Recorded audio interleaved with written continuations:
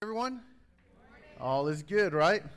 I'm going to take a few moments before we actually get into the message. I want to do like a quick little commercial, if that's all right, if you'll allow me to do that. I want to thank everyone who was involved, who came out and helped out with Operation Inasmuch yesterday, to those who actually got out and cleaned the windows and the storefronts, and those who watched the little children so that some of us could actually get out and do that. And I want to offer this just real quick, that to some, it may seem kind of like a small thing to do, to get out and sweep the sidewalks in the downtown business district. Or to some, it may seem like a small thing to get up with a broom and knock down cobwebs and actually take Windex and clean the windows on the shops. Like I could see how some people might say that it seems a bit insignificant and trivial to take a scrubber, a power washer, and power wash the sidewalks in that district. And I want to offer you this real quick. What I did last week, I took an afternoon and I went shop to shop in the downtown district. And I wanted them to know what we were about to do on Saturday. And it offered me like these wonderful opportunities to have like these great conversations with folks here in town that are leaders and shop owners and business owners and whatnot. And it was just really cool to say, hey, on Saturday, we're going to like clean your storefront. And one person was like, okay, great. Who do I make a donation out to? And it was a little tempting. But then I said, no. I was like, it's on us. We're doing it just to do it, just to be a blessing. And I said, so we don't want a donation. We don't want a contribution. And it kind of floored them a bit. And a couple of people during that asked, well, why in the world are you doing this? Because it's weird and awkward, and who does this? And so it actually allowed me an opportunity to talk about church and talk about God and talk about being the love of Jesus in town. And so relationships were made and strengthened and seeds were planted. So to all of you who watched children and got out and sprayed Roundup in the streets, because some of our streets have like weeds coming up through them, to all of you, it's a big deal. There's an opportunity to minister to the town through events like Operation Inasmuch. That's why we do the free yard sale. That's why we do the Living Nativity Scene later in the year. That's why we do the free Thanksgiving meal later in the year. That's why we do the Crepe Myrtle Festival. That's why we go to Haiti. That's why we do all of these things. That those things are just part of the greater overall strategy that we have of saturating this town with the love of Jesus. The vision for Anthem Church isn't to have 800 people enjoy this nice, big, elaborate, wonderful church service on Sunday mornings. I mean, we are, in fact, growing, and I believe that God will continue to bless us and add to our numbers, but I'll be honest with you, that's not the point. The vision for our church is this. It is the hostile takeover of Anger in the love of Jesus. It is just infiltrating every minute corner that we can get our hands and feet into, and saturating this place with the love of Christ, so that everyone around here could be exposed to the grace of God, so that it gives us an opportunity to actually love our neighbor as we love ourselves. And as we sang and prayed, that we would fill this town with love-filled, faith-filled, hope-filled followers of Jesus. So thank you to everyone who participated with that. We're going to have lots of opportunities. I'm working on something really unique toward the end of this month.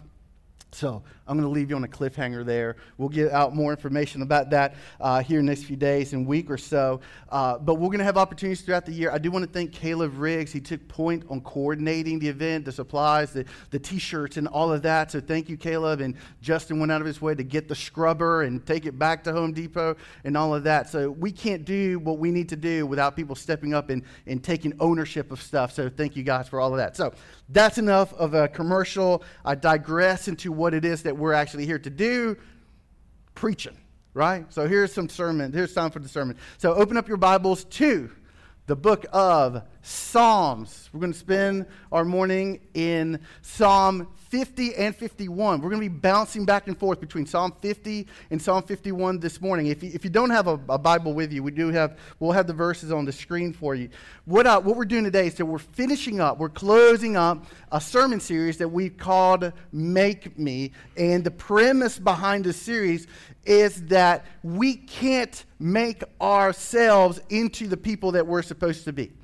We can't make ourselves to be that person. Our ego and our pride is such that it fools us into actually thinking that if I strive hard enough, if I strive long enough, if I put my best foot forward and give it the old college try, if I do that, somehow I can manage to become the person that God desires for me to be. And the reality is, no, you can't. I can't. We don't have the capacity. We don't have the ability to make ourselves into the person that we're supposed to be. At my house, I have a 6-year-old, a 5-year-old, a 3-year-old, and an 8-month-old. And because of that, it is constant, chronic, unceasing chaos 24/7. There is someone crying at every point of the day, and sometimes it's the kids on occasion. And part of the reason for all this drama in the house is due to these kids who think they know it all, right? They think they know it all. They think there's stuff that they can do that they can't do.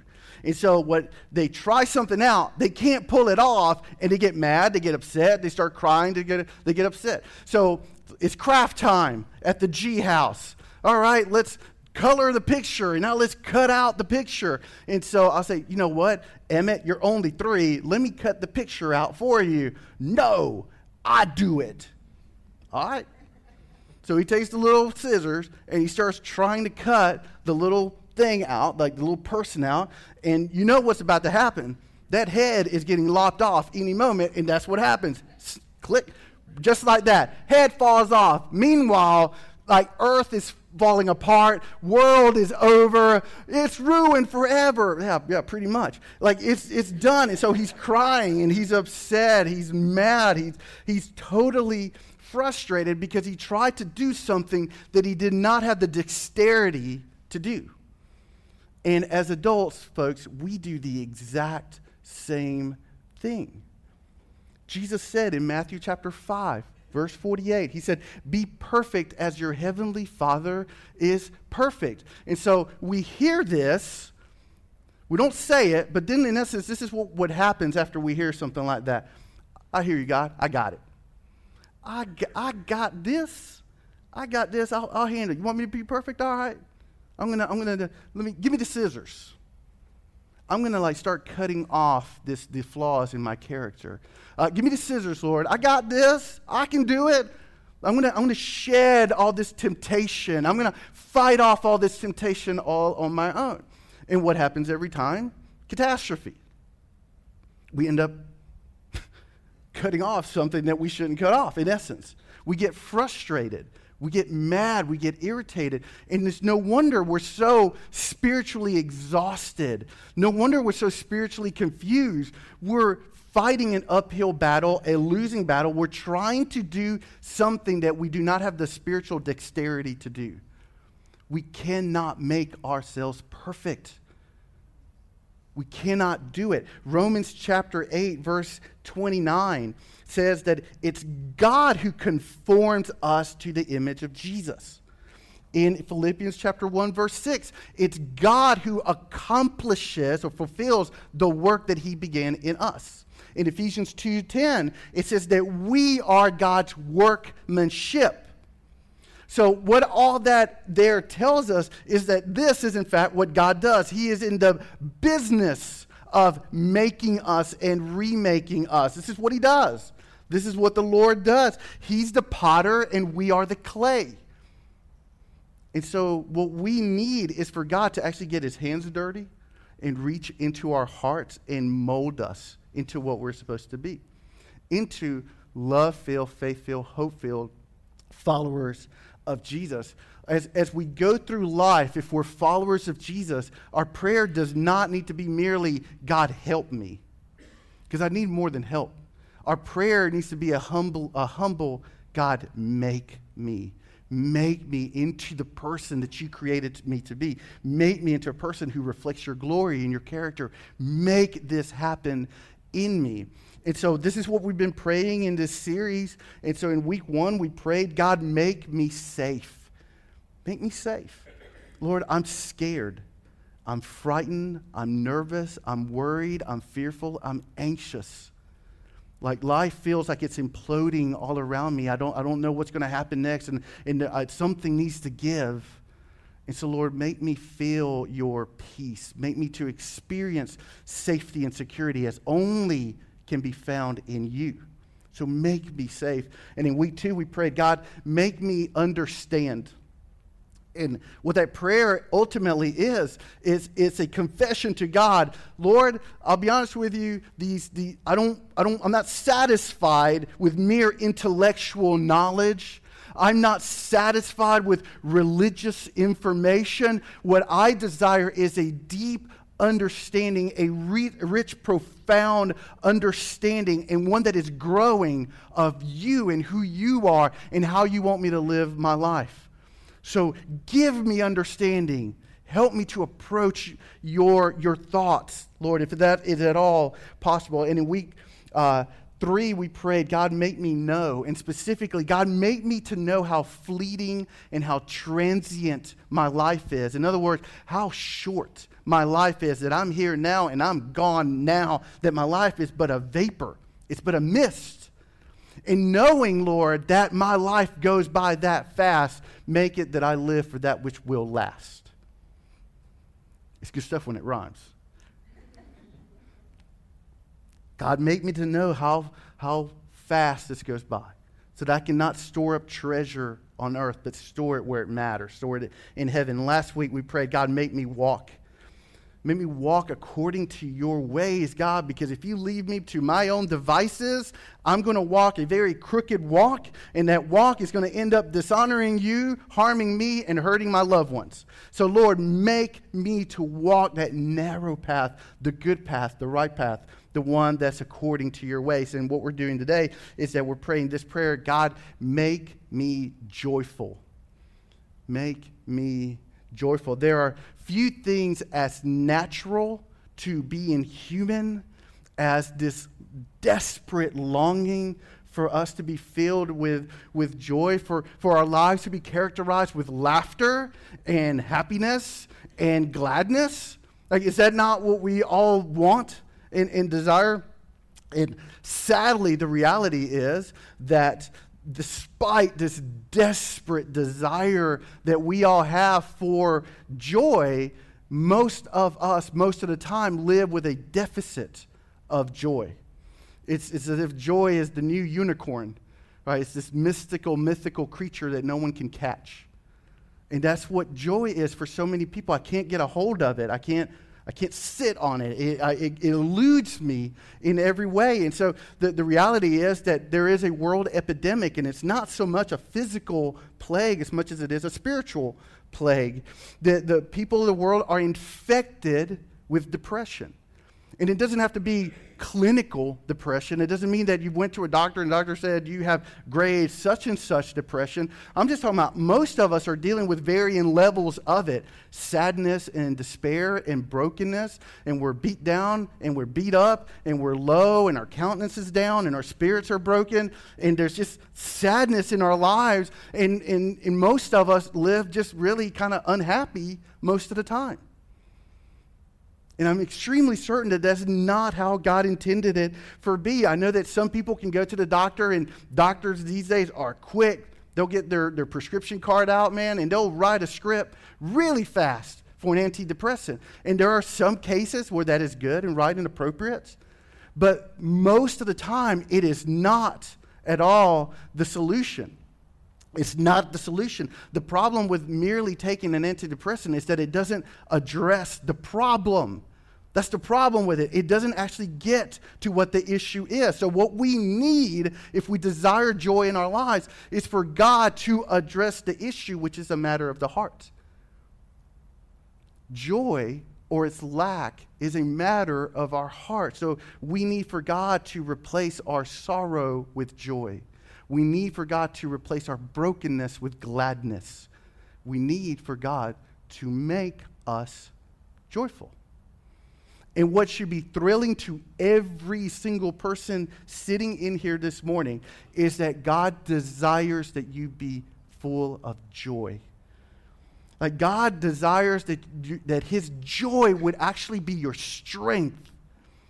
Jesus himself said in John chapter 15, verse 11, he said, "These things I have spoken to you so that my joy may be in you and that your joy may be made" what? Full. So God, what he desires that our life experience would be fullness, not just of joy, but of whose joy? The joy of God, the joy of Christ. He desires to make us joyful. And so that's what we're getting into. And we're just kind of going to unpack what it means or the means by which God makes us joyful. So let's begin. Psalm 51, look at verse 8. It says there, "Make me to hear joy and gladness. Let the bones which you have broken rejoice." So the first thing I want us all to note this morning is that in order to be joyful, we must first hear. We must first hear. I find it completely intriguing and fascinating that the psalmist does not say, "Oh God, make me to feel joy." He says, "God, make me to hear joy."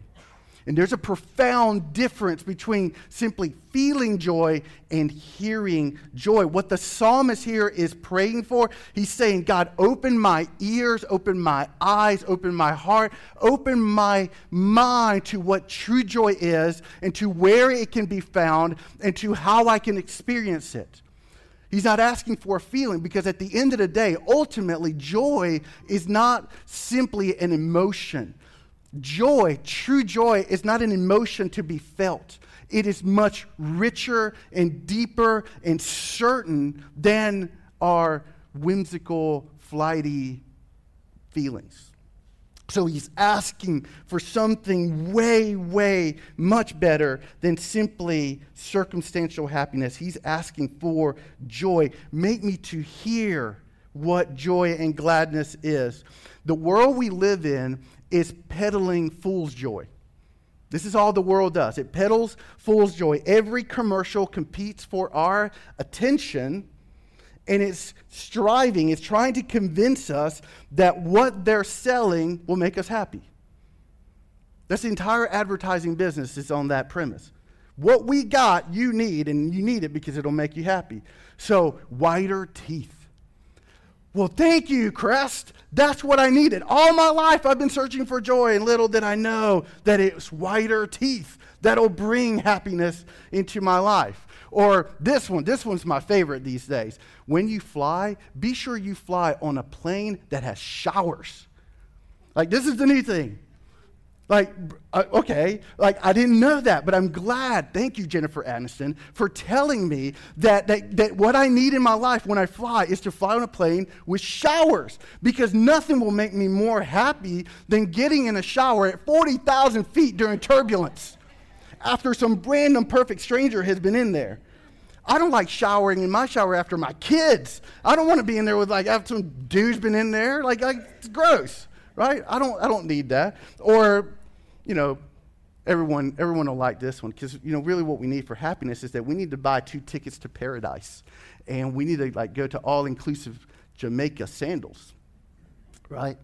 And as Michael Scott would say, it's all-inclusive, and you know what that means. All the food and the drinks are free. So that's what I need. I mean, according to Michael Scott, we got to go to all-inclusive sandals Jamaica, and that's it. That's living. And I hope that if if you come to Anthem Church long enough, if you've been a Christian long enough, that you understand that the things of the world cannot make you happy. The things of the world cannot bring any sense of joy to our lives whatsoever. But the world is so stinking loud. It's so insistent. Like it's all day, every day. You need this, you need this. You didn't even know you were missing this, but now you know that you're missing it. So now you're missing it. So you got to have it. And we start buying into it. We start falling for it. This is why all these thoughts start creeping into our mind. Well, yeah, if I had an extra 500 square feet in my house, yeah, that's what I need. Yeah, I get it. I need to go to Europe on a European riverboat cruise. Like that's what I need. I need a MyPillow. I need a MyPillow. Like my 5-year-old now, she just turned 5, so a few months ago, Ellie, she got obsessed with the MyPillow commercials. And I don't know if you guys are familiar with this, but it's just brand of pillow. And she got obsessed. So the 4-year-old, she knows her birthday is approaching. She's like, Daddy, I want a MyPillow.com. And she would always say .com because that's the jingle. So it wasn't just MyPillow. I want a MyPillow.com. Well, so here's a 4-year-old. Man, marketing works. The world knows what it's doing. It's crafty. They got my 4-year-old to say, Daddy, if I had the pillow, I'll sleep good. I'll have good dreams. So we buy into this stuff, and somehow we begin to think that that's the solution, and it never is. It's fool's joy. It's a spiritual mirage. You never get there. It never pays off on what it promises. So what we need to do is that we actually need to turn off the world, like tune it out, and make room for what it is that we actually need to hear.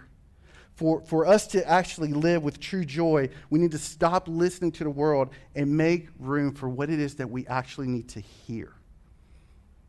And so what is that? What is it that we need to hear, folks? We need to hear the voice of God.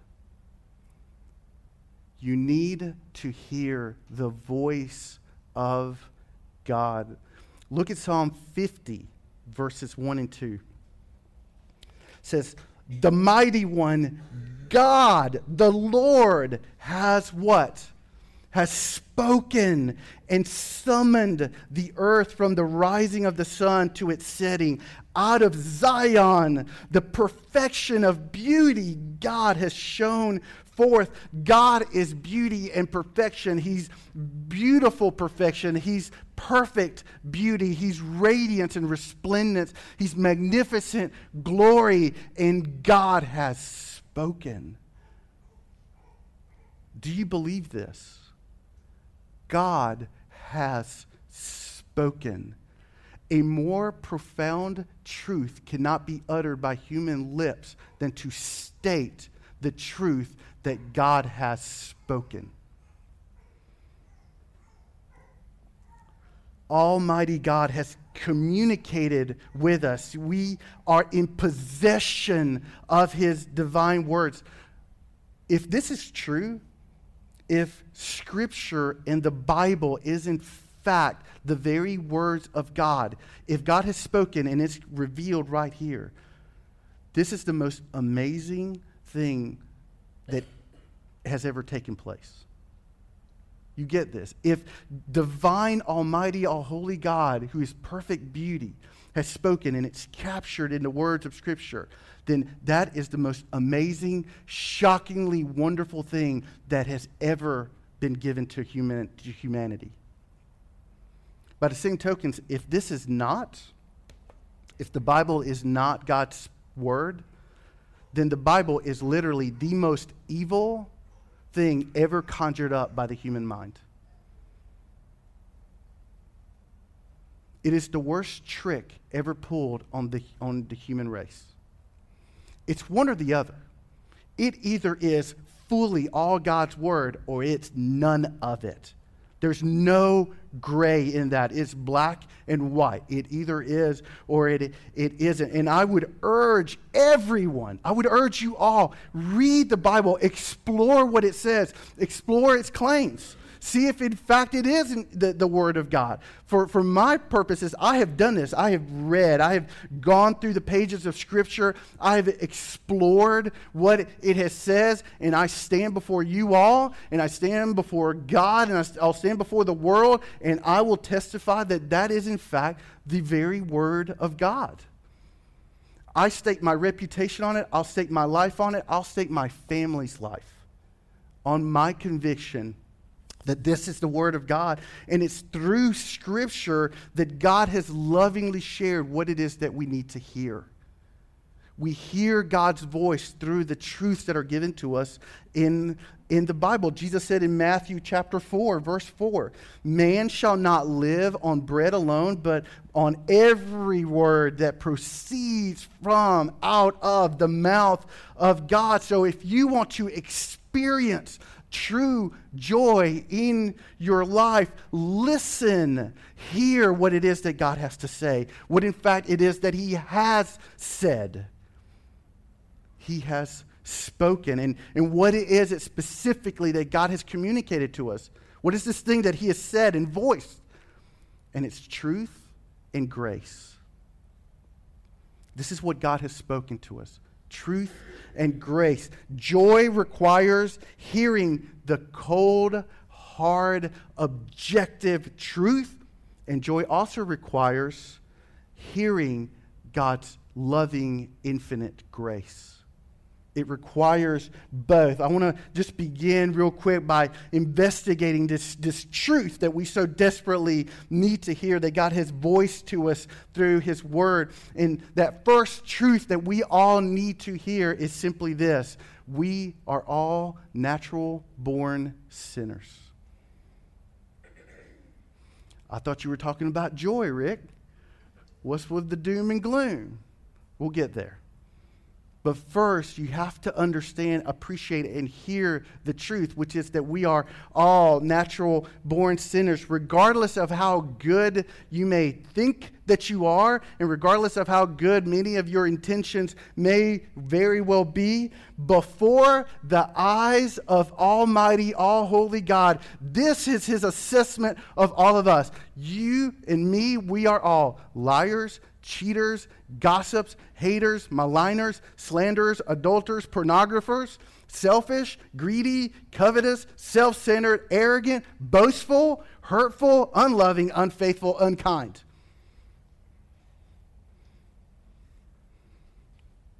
It gets better. We invent ways of hurting people. You want to know what the human legacy is? It's prejudice and racism and bigotry. It's people around the world chopping off the heads of others simply because they believe something different. It is millions of people every year being sex trafficked, sold into slavery. It is millions of babies being murdered every year. This is the truth of who we are. That doesn't include that hurtful statement that the husband makes to the wife on the way out the door. That doesn't include the mom who ignores the children and neglects them. That doesn't include the how we treat a coworker or a neighbor. This is our legacy. This is who we are. This is the truth. Look at Psalm 50. We're going to work our way down, starting at verse 17 through 20. This is God's assessment of you and me. You hate discipline and you cast my words behind you. So what God is saying in verse 17 is that we, all of us, we despise the wisdom of God and we neglect His word. We neglect His instructions. We ignore it. In essence, we're mocking it. Verse 18 says, when you see a thief, you are pleased with him, and you associate with adulterers. So what God is saying there is that we glorify wrongdoing and we glorify wrongdoers. This explains our fascination with celebrities. We celebrate celebrity scandals.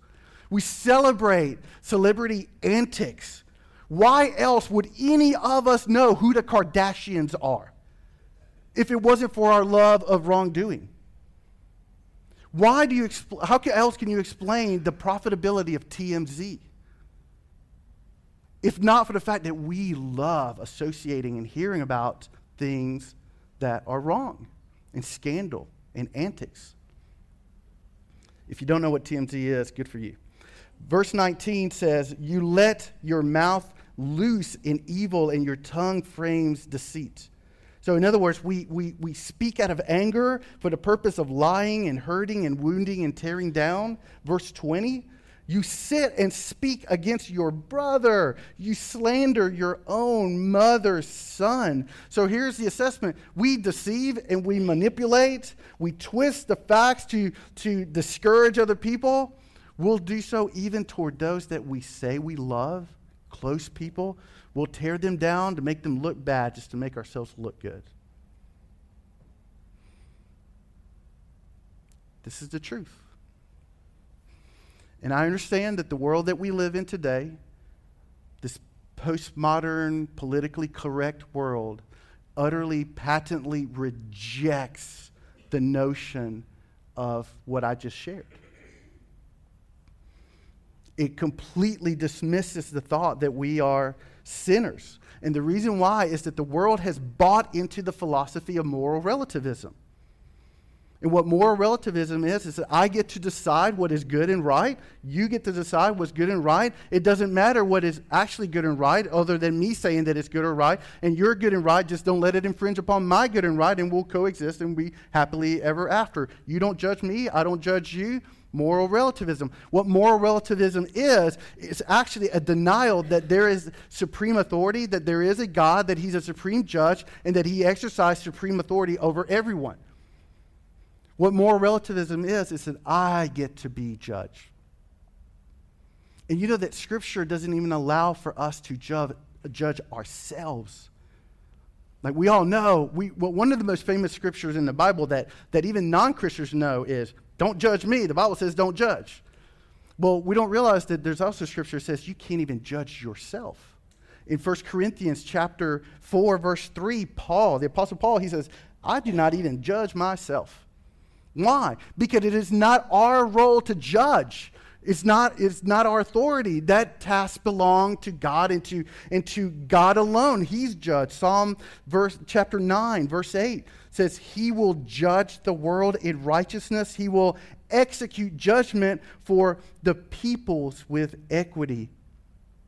So God is judge, and here's the truth. We are all sinners, and we are born with a sinful disposition against God, with a sinful status before God, and the day is coming, soon approaching, when we will stand before Almighty, all holy, all perceiving God, him who knows every minute detail of our lives, and give an account for every thought, every word, every deed, every action in our entire life.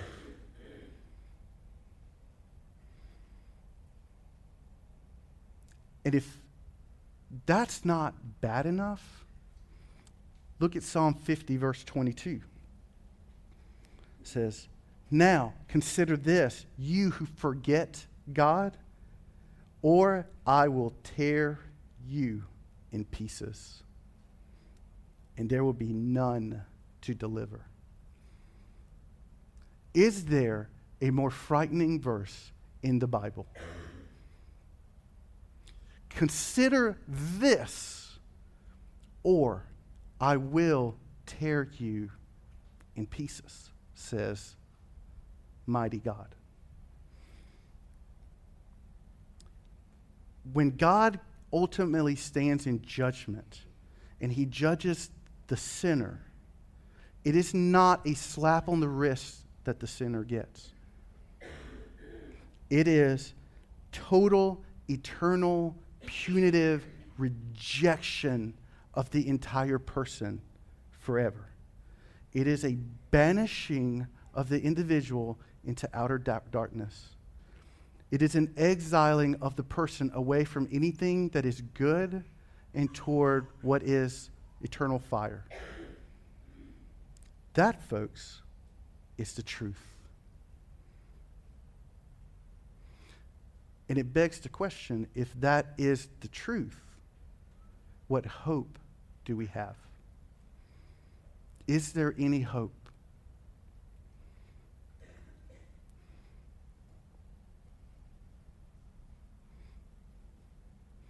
Is there any hope?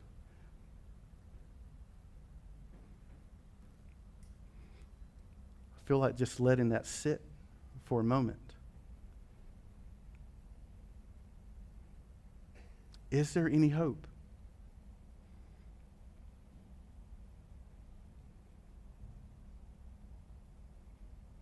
I'm looking around and I'm seeing some half-hearted smiles. And actually, I'm glad, because I wanted that previous section to feel heavy. My prayer was for that section that we just came out of, for it to feel a bit dark. Because there's no joy until we hear the truth, folks. Joy, true joy is not possible until you realize who you are. And you and I and all of us are sinners standing guilty before God, who knows every aspect of your life. Is there any hope? And the answer to that question is yes. The answer to that question is a resounding absolutely. There is hope. There is hope upon hope. There is the grace of God that relieves all of the sin and all of the anguish and all of the tension and all of the guilt forever and ever. We have access to the very grace of God. Look at Psalm 51, verses 1 and 2. Be gracious to me, O God, according to your loving kindness, according to the greatness of your compassion. Blot out my transgressions. Wash me thoroughly from my iniquity and cleanse me from my sin. We can come humbly and gratefully to the Lord and receive grace upon grace. He's willing to be gracious to us despite our moral failures, despite our spiritual shortcomings, despite our godlessness and sin and bad decisions and everything that we've done. Despite all that, Almighty God loves you.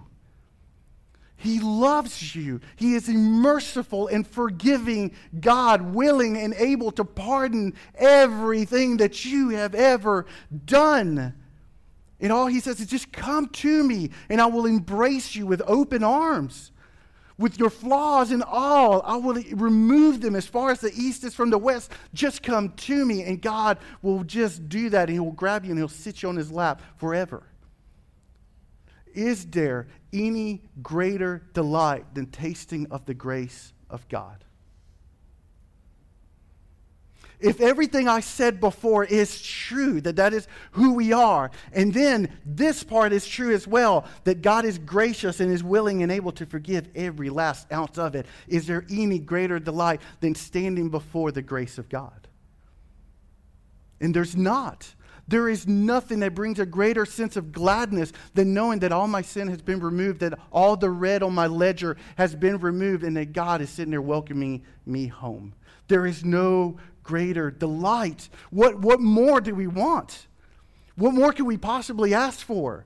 Creator God saying, come back, come to me. I will be gracious. I will love you forever. There's no judgment in your future. In fact, I will sit you at my table. I will wipe away your tears. I'm going to feed you, and I'm going to bless you for all eternity. I'm going to share the riches of my glory with you forever and ever. That's the home of joy. That's the home of joy right there.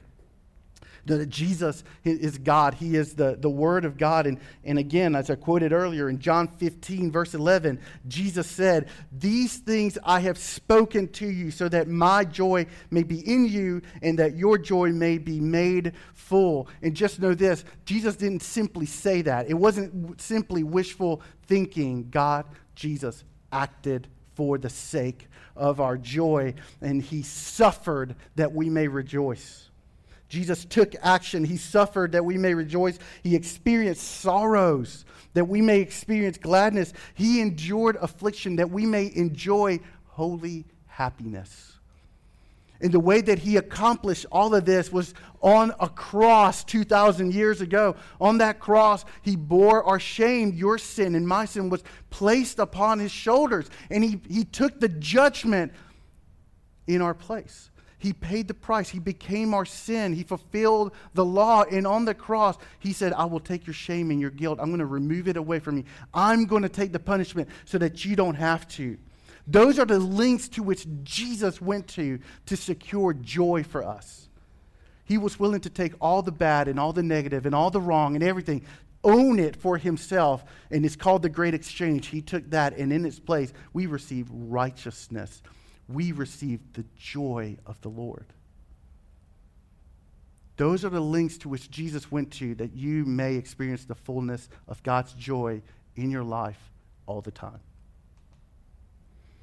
A life of true joy begins with hearing the voice of God, hearing the truth of God, and hearing of the grace of God. It begins with coming clean before God so that God may make us clean. In other words, joy begins with confession. It begins with confession. Look at Psalm 51, verse 4. It says, against you and you only I have sinned and done what is evil in your sight. The psalmist is confessing to God, I hear you. I agree with you. I am a sinner. What I've done is wrong, and I stand in judgment against you, Lord. I've done evil, what is in your sight. He's confessing it. And I want you all to understand that it is only when we confess our sin and our guilt to shame, it is only there that we can experience the grace of God. It is only in the place of confession. So I ask you all who are sitting here this morning, have you ever confessed to God? Have you ever just came clean with God and been honest with him and said, Lord, I'm a sinner. I do sin. Here's a list. I can't go through the whole list. Lord, we'll be here a long time. But here's some things that I've done. I confess these sins to you. Have you ever found yourself in that humble moment, that moment of prostration before the Lord? Have you ever found yourself in that place where you're confessing to God and in that moment turning and saying, Lord, be gracious to me. Lord, forgive me for my sin. And what I'm asking you, have you ever placed your faith in Christ? Have you ever given your life over to the Lord? Have you ever confessed and repented and then said, Lord, I now belong to you because you gave your life for me? Have you ever had that definitive moment in your life? Joy begins there. There is no joy until we come to that place where we confess to the Lord the truth of who we are. And we confess to the Lord that we need his grace. We confess to the Lord that we believe in the death, the burial, the resurrection of Jesus. And we place our lives in his hand. And that moment of initial faith, of conversion, opens the door to joy because it opens the door to God. It opens the door for us to approach God. For the true Christian, this is the source of true joy. God. For the true believer, this is our source of joy. It's not something apart from God. It is not a different kind of blessing that God gives. No, the blessing of joy is God himself. True joy has nothing to do with circumstances and has everything to do with God's presence. It has nothing to do with the circumstances of our life and has everything to do with God's presence in our lives. Jesus did not simply die on a cross to forgive you of your sin. Jesus died on a cross that you may be in relationship with him. That there would be communion between you and him. His name, Jesus' name is Emmanuel, which means what? God with us.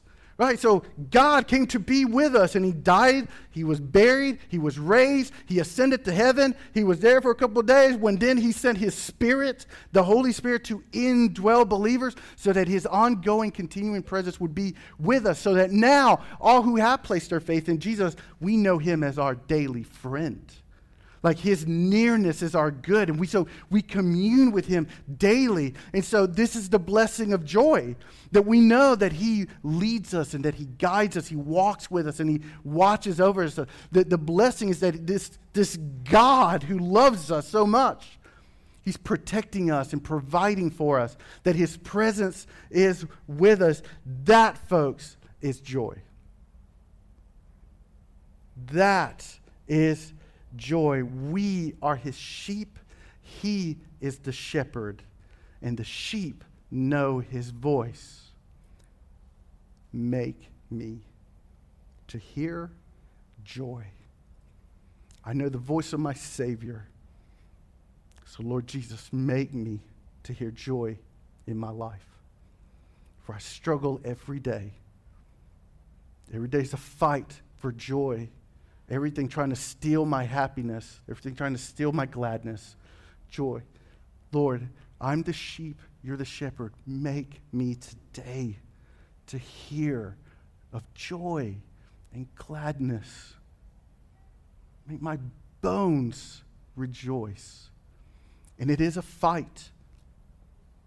It is a fight. Every follower of Jesus fights for joy each and every day. And in our closing moments, I just want to share 5 things really, really fast to help us all to foster the fullness of God's joy in our lives.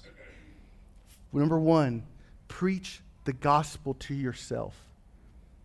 Preach the gospel. Make it a daily spiritual discipline to remind yourself of the truth. I was in a pit. I was in a miry pit of despair. I couldn't even see the out of this pit. But Lord, you reached down out of grace and you yanked me out. I didn't even realize I was lost, but you found me. I had no clue I was blind, but you gave me eyes. Preach the gospel. Remind yourself of the truth of who you are and of God's love and grace toward you. Number 2, always, always, always confess your sin. Be quick to confess your sin. As followers of Jesus, we continue to sin each and every moment. Just know that unconfessed sin to God it will build shame. What unconfessed sin does is that it breaks relationship between us and God. And if God is the source of joy, I can't have joy if there's a break in relationship. So be quick to confess to the Lord. When your spirit gets down because of unconfessed sin, just confess it, repent, and then give praise to God that the sin's already forgiven. I'm going to mess with some of you just right now. If you are a follower of Jesus, when you sin, you don't have to ask for forgiveness. I thought I was supposed to ask for forgiveness every time I sinned. No, because all of my sin, past, present, and future, is forgiven. And Jesus knew about all of my sin 2,000 years ago, an eternity ago. When he died for me, he forgave all of my sin. When I accepted him as Lord and Savior, he forgave all of my sin. So the sin that I take part of tomorrow, he already forgave it. He accepted me knowing that sin, even though I don't know that sin yet. So tomorrow when I sin that sin, I don't need to say, Lord, forgive me. What I say is, Lord, I confess that was wrong. I'm so sorry. By your grace, help me to repent and praise you that it was already forgiven. Already. Be quick to confess. Number 3, daily practice God's presence. Joy is not something apart from God, but something that is found in God. So if we're going to live with joy, we must be close to him. We must commune with the Lord. The reality is that we're all like a sieve. We're porous. And so joy has this tendency of just going right through us. So we need to be filled with joy constantly all of the time. And that is why God gives new mercies each and every day. Because our joy falls out constantly. So God's like, I got new mercies to fill your cup each and every day. So as we come up to the Lord in our quiet time, in our devotion time, in our time with him, as we're practicing his presence, he will fill us to overflowing, and we will enjoy these mercies, and we'll be joyful in our lives. We need to practice the presence of God avail ourselves to the riches that Christ has made available. Be alone with him. Hearken for his voice. Number 5, lead others to joy. Lead others to joy. Look at Psalm 51, verses 12 and 13. It says, restore to me the joy of your salvation and sustain me with a willing spirit. Then I will teach transgressors your ways and sinners will be converted to you. Do you want joy in your life? Share your faith, share the gospel, lead others to Jesus. The point of our salvation this side of the grave is to lead others to salvation this side of the grave. Be a witness for Jesus. Be an ambassador for the gospel. There's nothing better than leading someone to Christ. To being used by God as you're sharing your faith with someone, and all of a sudden you see it on their face. And for the first time, they hear joy and gladness. The angels rejoice at that. Share the gospel all the time. The most joyful Christians I know are the ones who actively are involved in the labor of the gospel. They're willing to do Operation Inasmuch. They're willing to go to Haiti. They're willing to be a part of a free yard sale. They're willing to teach children on Sunday school. They're willing to help out with whatever we need help with. They're willing to come alongside other believers. They're willing to give and serve and sacrifice. I skipped one of them, didn't I? I just realized that. Number 3 was actually seek reconciliation with others. And the reason why is that it's hard for us to have any joy if we have tension with another person. If you wrong someone, ask for forgiveness. If they've wronged you, go ahead and say, I forgive you. Cannot have joy in our lives if we have tension with other people, especially with fellow believers. Just going to close with a C.S. Lewis quote. C.S. Lewis, famous writer, theologian, said, our Lord finds our desires not too strong, but actually too weak. We are half-hearted creatures fooling about with drink and sex and ambition, when infinite joy is offered to us, like an ignorant child who wants to go on making mud pies in the slum because he cannot imagine what is meant by the offer of a holiday at the sea. We are far too easily pleased. And that, folks, is why so many of us have a deficit of joy. We're kind of easily pleased with the things of the world, when God has offered divine and infinite joy. May we be not easily pleased with the things of the world that ultimately cannot please us. Let us pray, God, make me joyful. Make me to hear joy and gladness. Let's pray. Lord Father, I thank you so much for this morning and this opportunity to gather here, Lord, and to just pour out our hearts and our minds, our souls to you, and beg of you to do what it is that you desire to do, Lord, and that is to make us joyful, filled with holy happiness. Lord, I thank you for the opportunity this morning to approach that more, to approach you, that you have made an opening for us to know you and the glories of your grace. And Lord, I ask that if there's anyone in this room who has never entered through that door, through the gate of Jesus, Lord, that they would do so now, that they would confess to you and give their lives to you and place their faith in Jesus. And if there are any believers in the room, Lord, that are struggling with joy, I ask for conviction now and for challenging, that we would take these steps, that we would listen to you, that we would open up your word, that we would spend time with you and seek your voice in our lives. That we would preach the gospel to ourselves, that we would confess all the time, Lord. You already know it. You're not going to turn away from us. You're not going to forsake us, Lord. You embrace us despite all of that. If there are any of us who have broken relationships with others, Lord, let's be quick to reconcile, to share grace with them. Lord, may we be quick to lead others to you. But what joy there is in helping someone to discover your grace. May we not be so easily pleased with the things of this world that do not matter. Make us, Lord. Make us the people you created us to be. Make us love-filled, faith-filled, hope-filled followers of Jesus. And we pray this in his name. Amen.